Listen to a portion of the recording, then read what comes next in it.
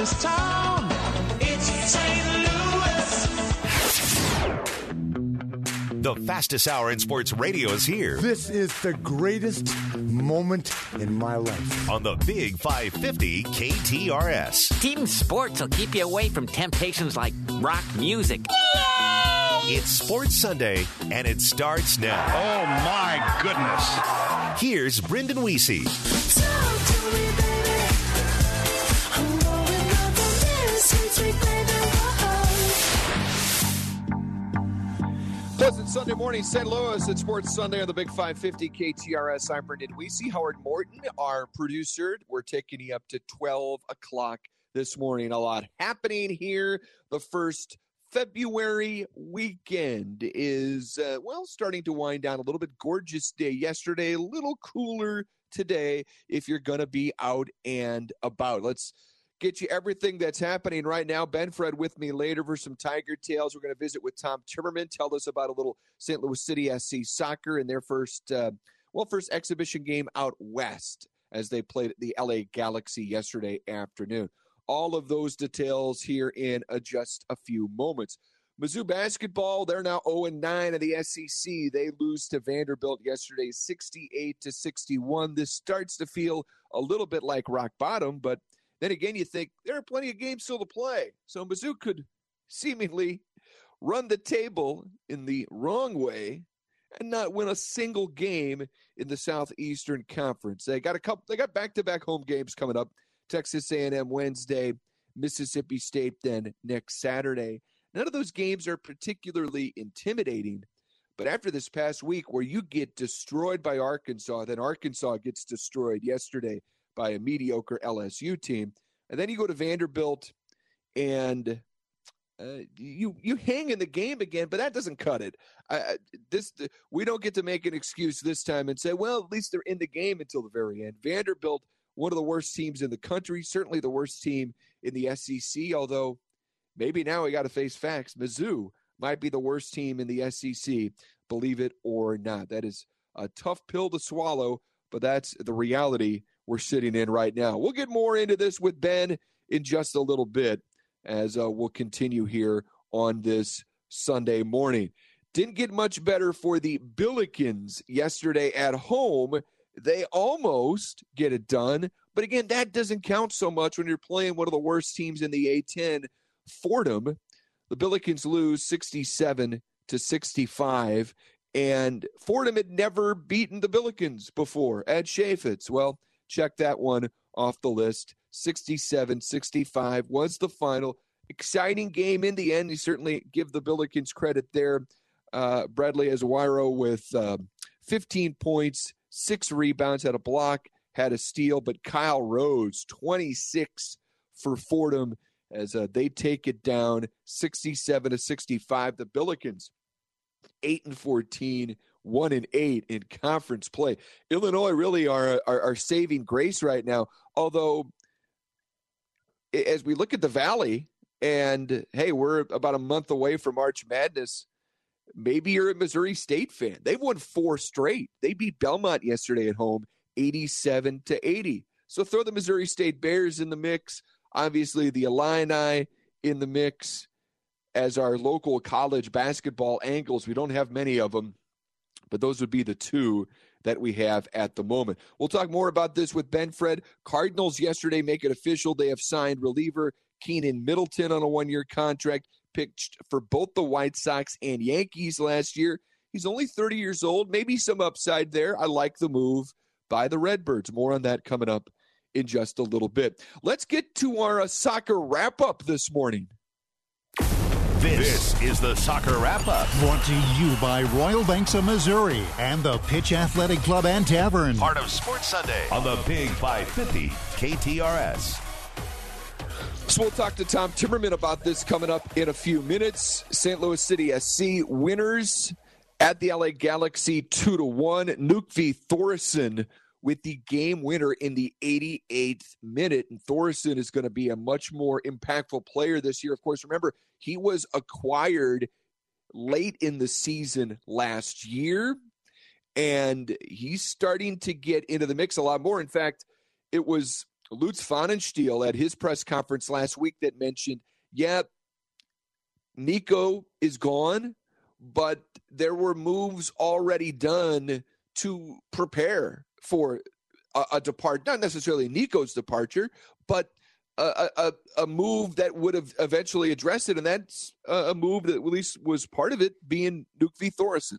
So we'll talk to Tom T about his impact and what was a really nice performance by the home team yesterday out in California. Now, City's academy team also in California yesterday, the U20s in the UPSL Championship. Now, this was moved up to last night. Weather concerns out in California. They call it an atmospheric river. It's probably going to bang the Pebble Beach Pro-Am today in its final round on the PGA Tour. They have not started yet, and they may not play at all today. But they got ahead of the game. The City Academy team won on Friday night. A quick turnaround.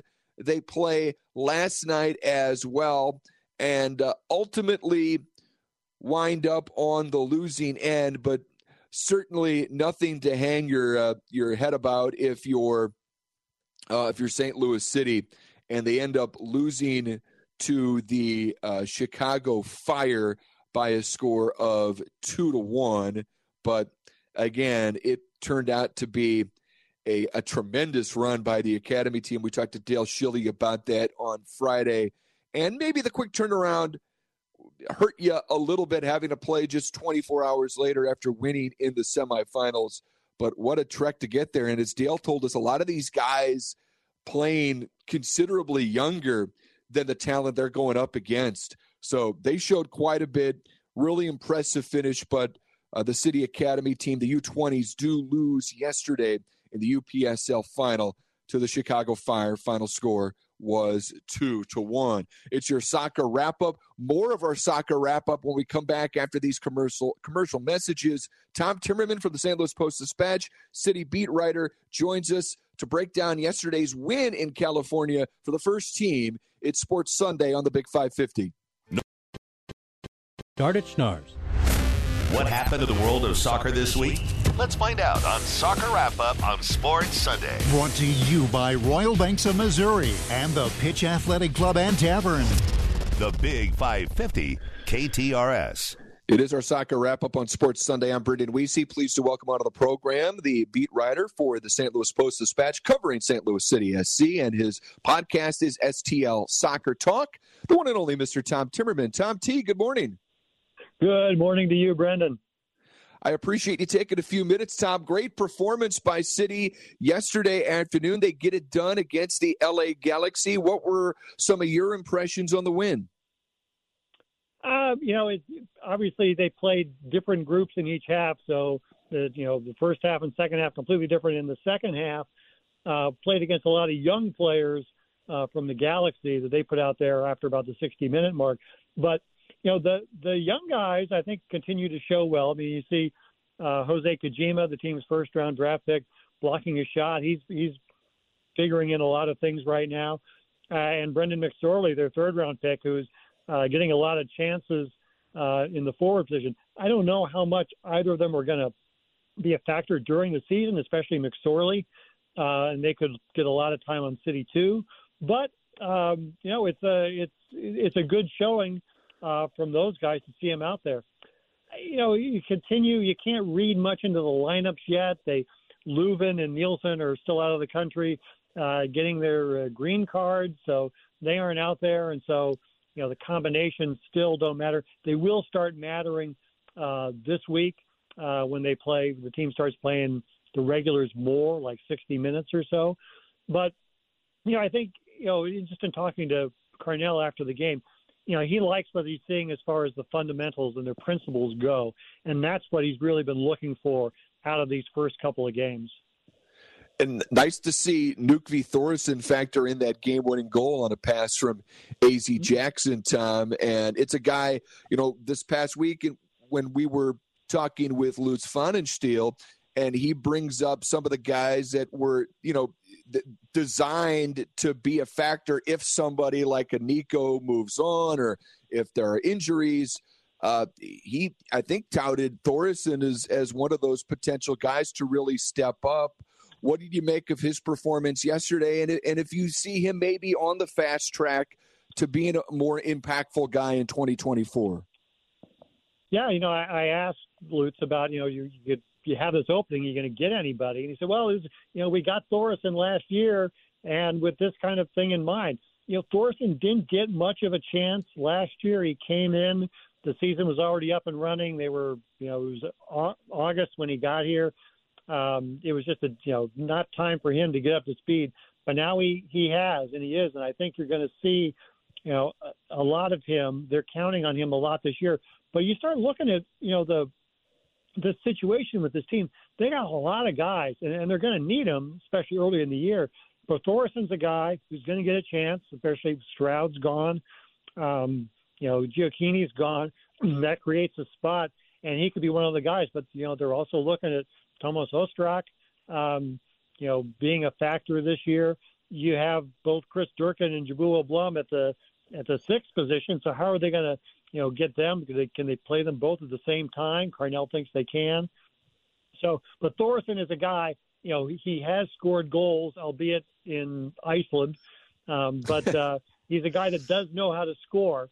And so they're hoping, he gets that chance this year. But it's going to be interesting to see how the attacking positions sort themselves out, because they got a bunch of options.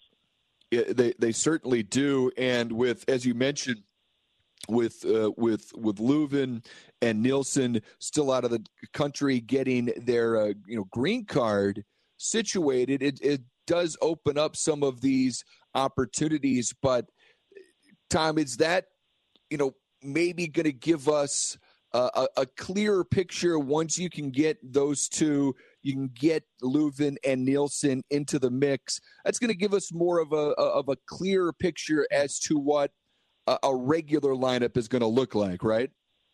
Yeah, and we may not even see that in the next preseason game against the LAFC, I think on Wednesday, because Nielsen and Leuven will just be back by then, and so they may not be ready to go, and play the 60 minutes that the starters will probably get in that game.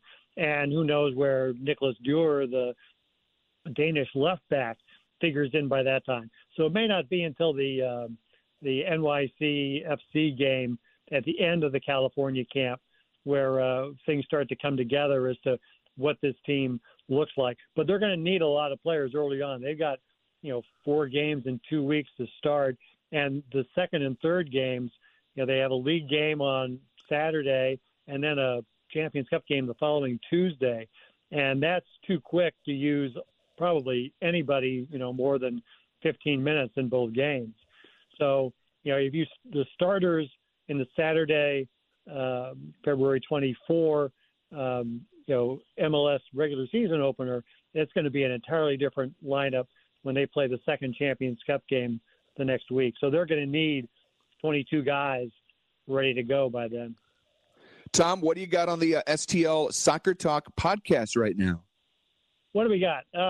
We've got kind of a longer take on the week in soccer on Bradley Carnell's contract extension, the meaning of green cards, and the new faces showing up and how they fit in, because it was a busy week.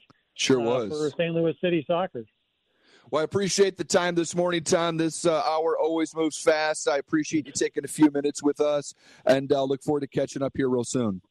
I'll see you soon. Thanks, Brendan. Thanks, Tom. That's Tom Timmerman. I'm Brendan Weesey. Ben Fredrickson coming up with me here in mere moments. It's our Tiger Talk, our Tiger Tales segment. .com. Check this out.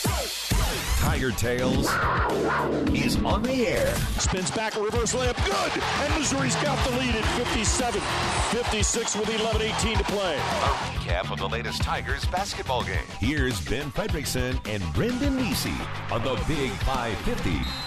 KTRS. Let's do some Tiger Tales on this Sunday morning. Brendan Weesey, sports columnist of the St. Louis Post-Dispatch. Ben Fredrickson, another Mizzou loss. This might be rock bottom. Ben, there's nothing positive that I can draw from where you lose to Vanderbilt. Close, blowout, somewhere in between. this feels like the worst of the worst so far. Well, now it was on the road, so I won't even try. No. Look, it is. I don't know how it could be more than rock bottom.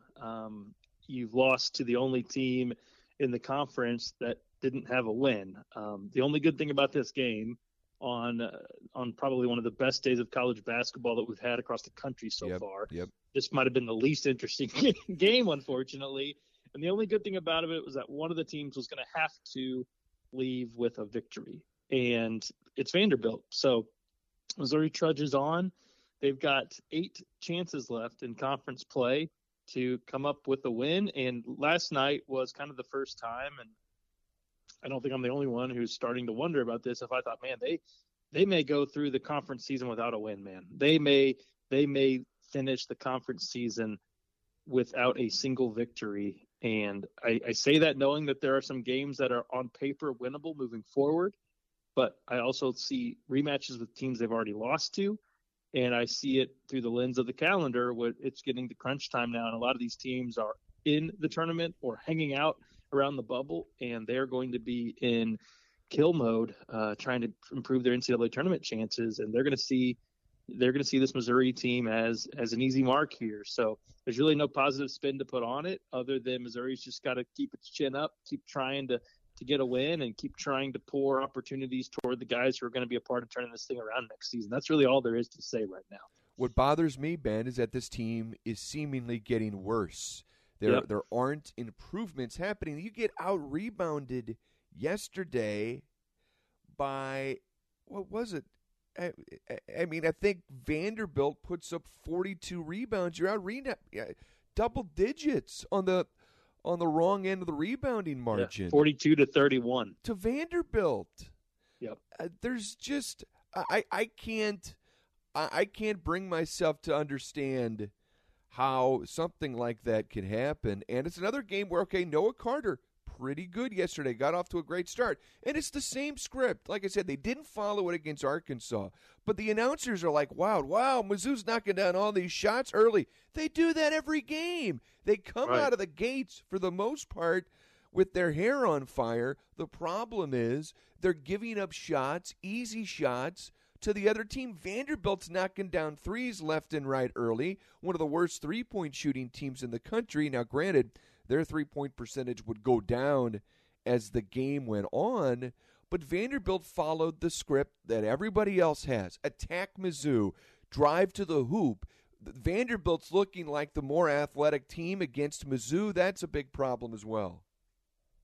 Yeah, and, you can't, again, it's one of those games you can't really point to, well, at least some of the younger guys got some experience. I mean, Jordan Butler started, he only played 11 minutes. Aiden Shaw played 11 minutes. Anthony Robinson, the second, played 11 minutes. The guys who are not coming back, Noah Carter, Sean East, Nick Honor, all played 30-plus minutes. Now, Tamar Bates played a team-high 38. He's their best player. He's back. That's great.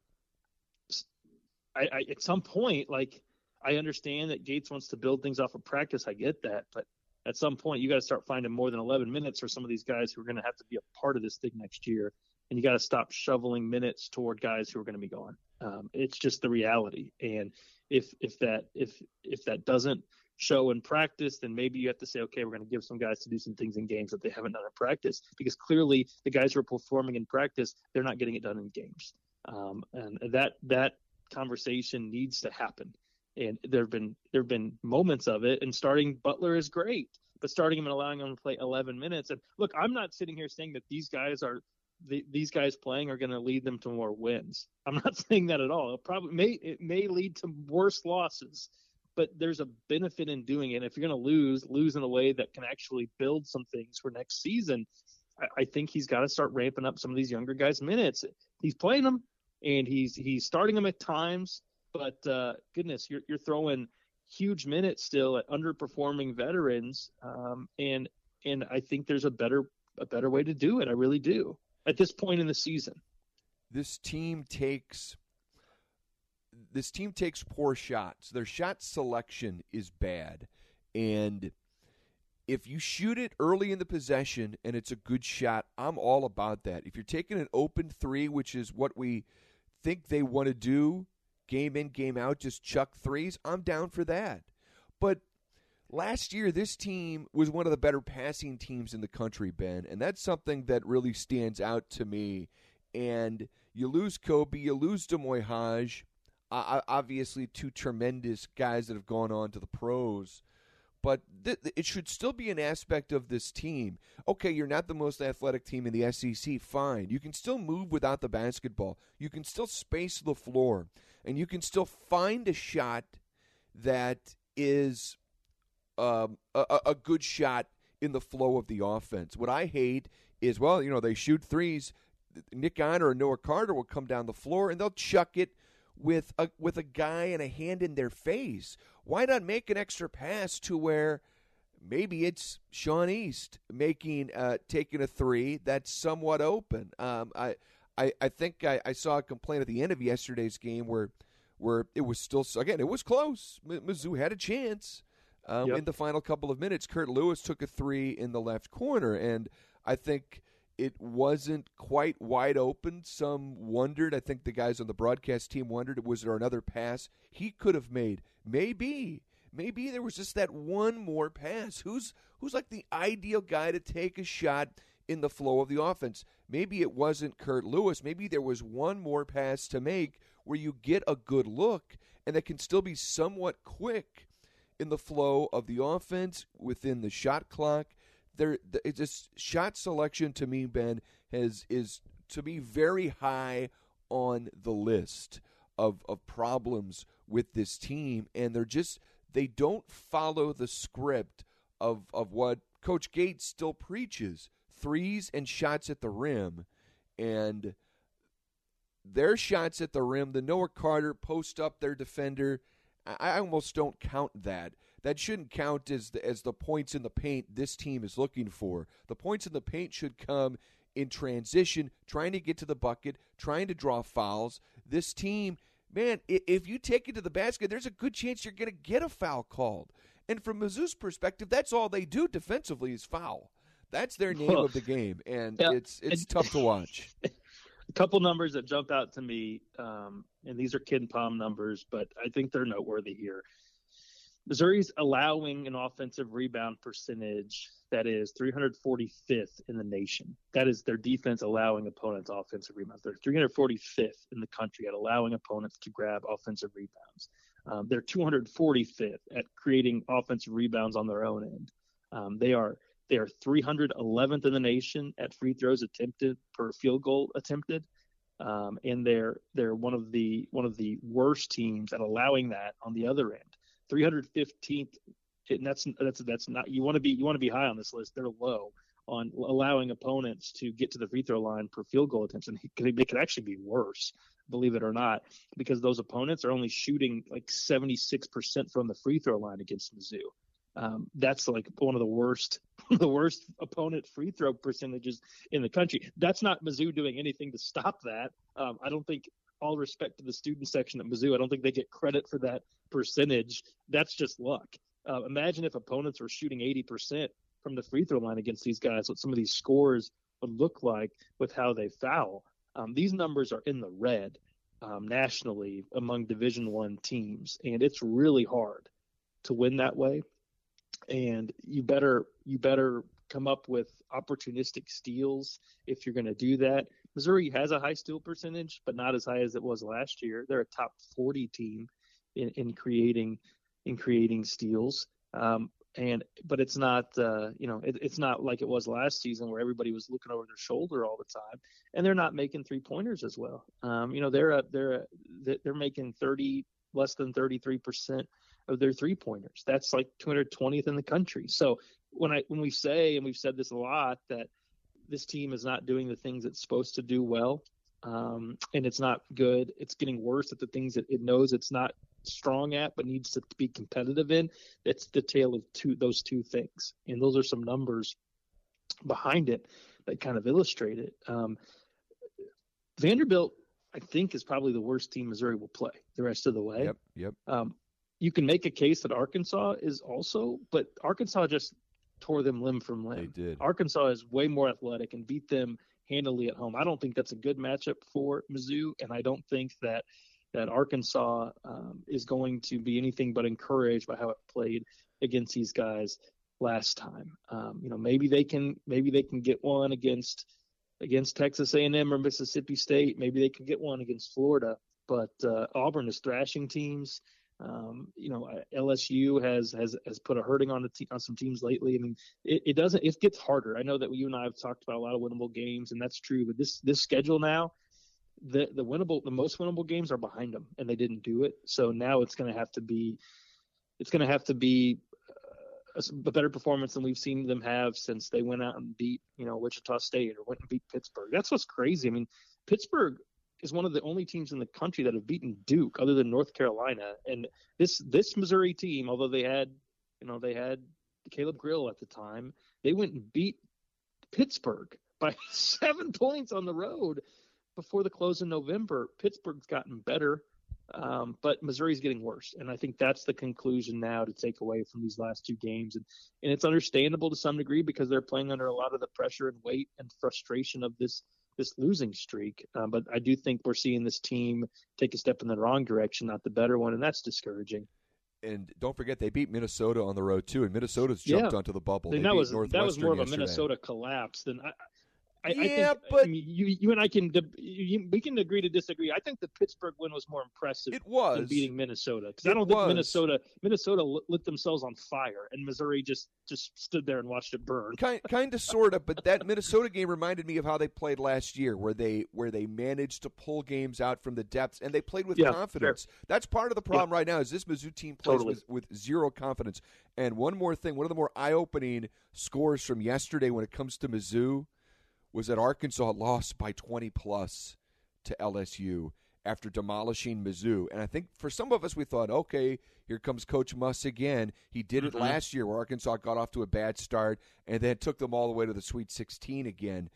Arkansas is really bad, and they're really bad defensively, and Mizzou couldn't do anything consistent against them until it was garbage time on Wednesday. That, to me, Ben, was one of the more eye-opening moments from yesterday, that Mizzou struggled so much against a bad Arkansas team that they couldn't put up more. That should have been a golden opportunity for a win. Now, I don't know where or when it comes.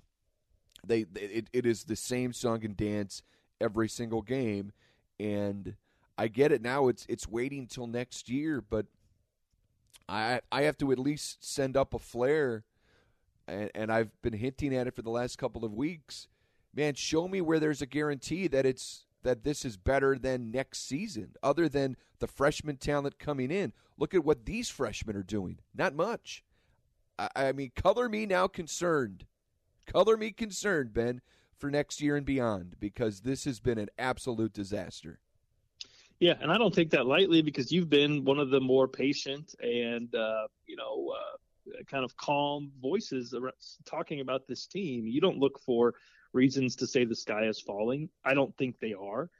I think what you're saying and what I've been advocating for, going back to the bragging rights game, was it for me. I was like, okay, This season, it's not going where people think it's going or hope it's going, and it would be better to just call it now and try to start shifting some things around. Of course, maybe easy to say, harder to do, but what you're saying to me is exactly why 11 minutes for some of these guys, these freshmen, it's not enough.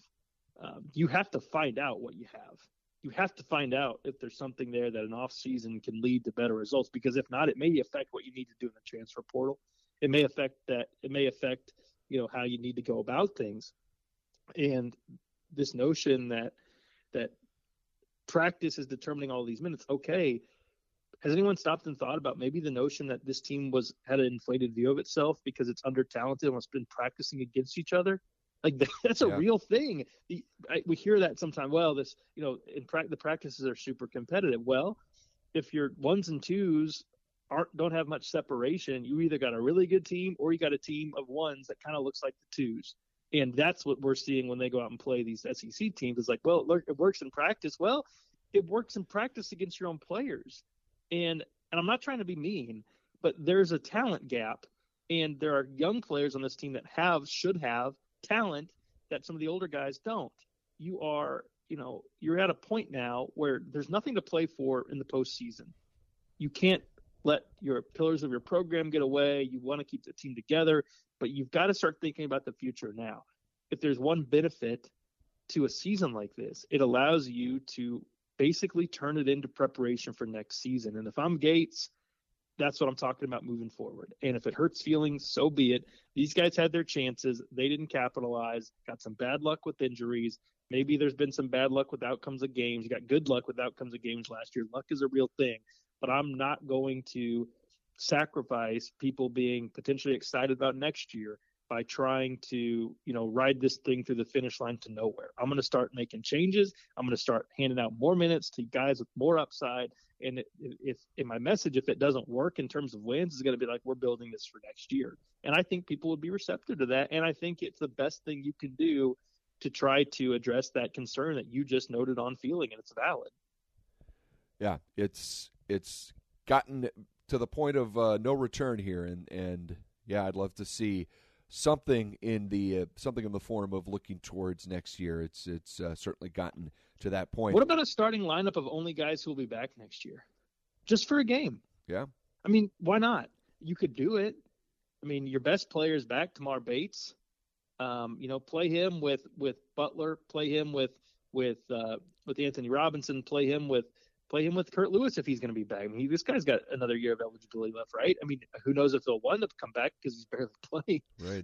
And played a little more I'm lately. sure he's disappointed by that. But start playing lineups that are guys who are going to be back next year. And it's tough and it's frustrating, and I'm sure that the Noah Carters and the Nick Honors won't be happy. You got to play Sean East. He's one of the better players in the SEC.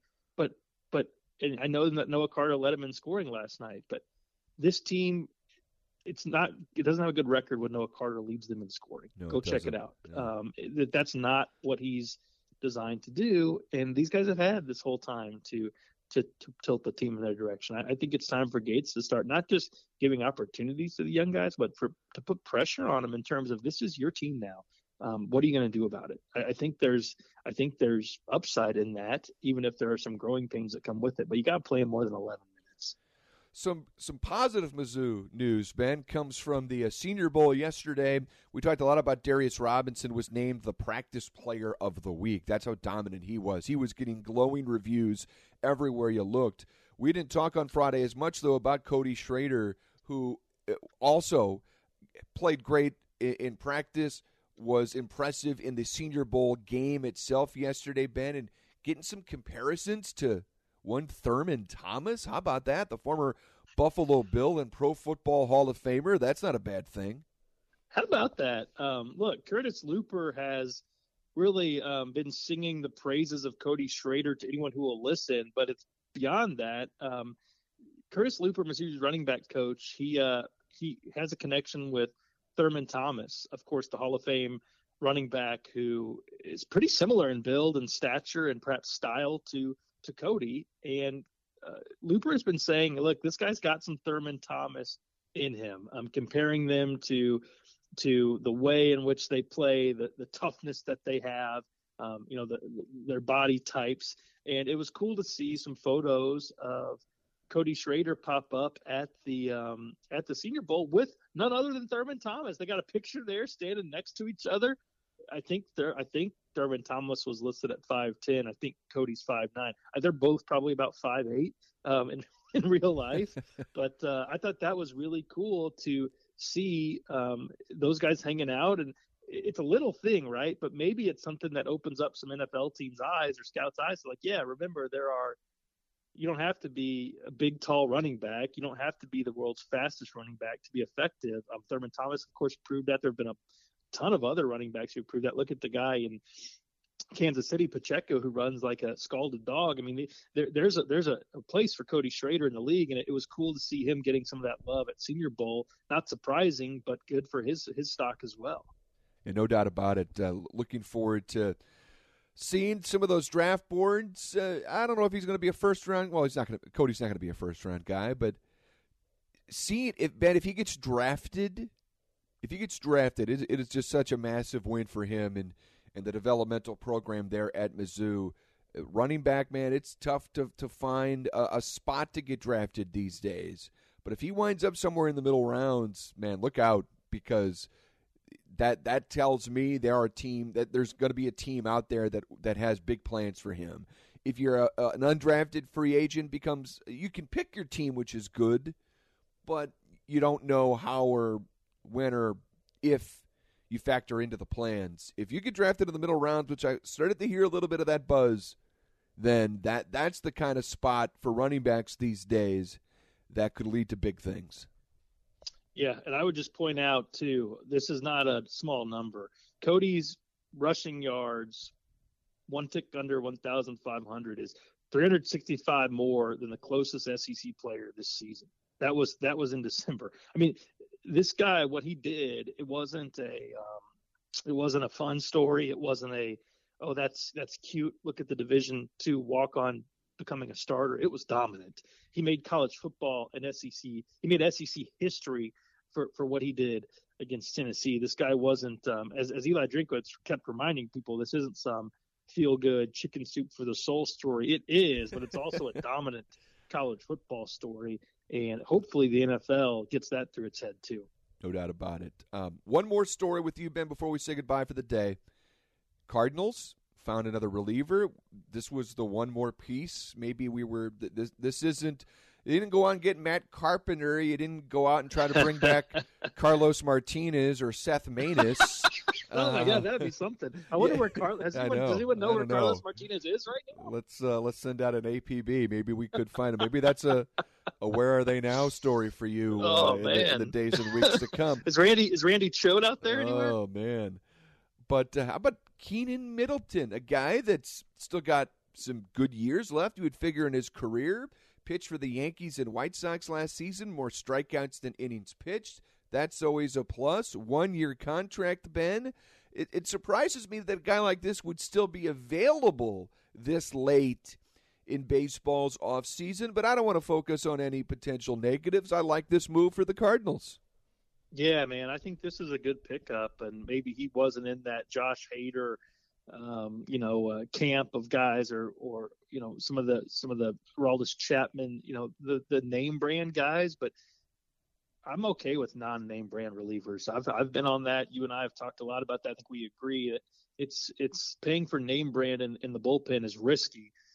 This guy has some credentials, some recent statistics that I think people will like and be encouraged by if they are willing to look into them a little bit. He pitched pretty well for the White Sox. I mean, the disastrous White Sox last season. He was, above league average reliever in Chicago.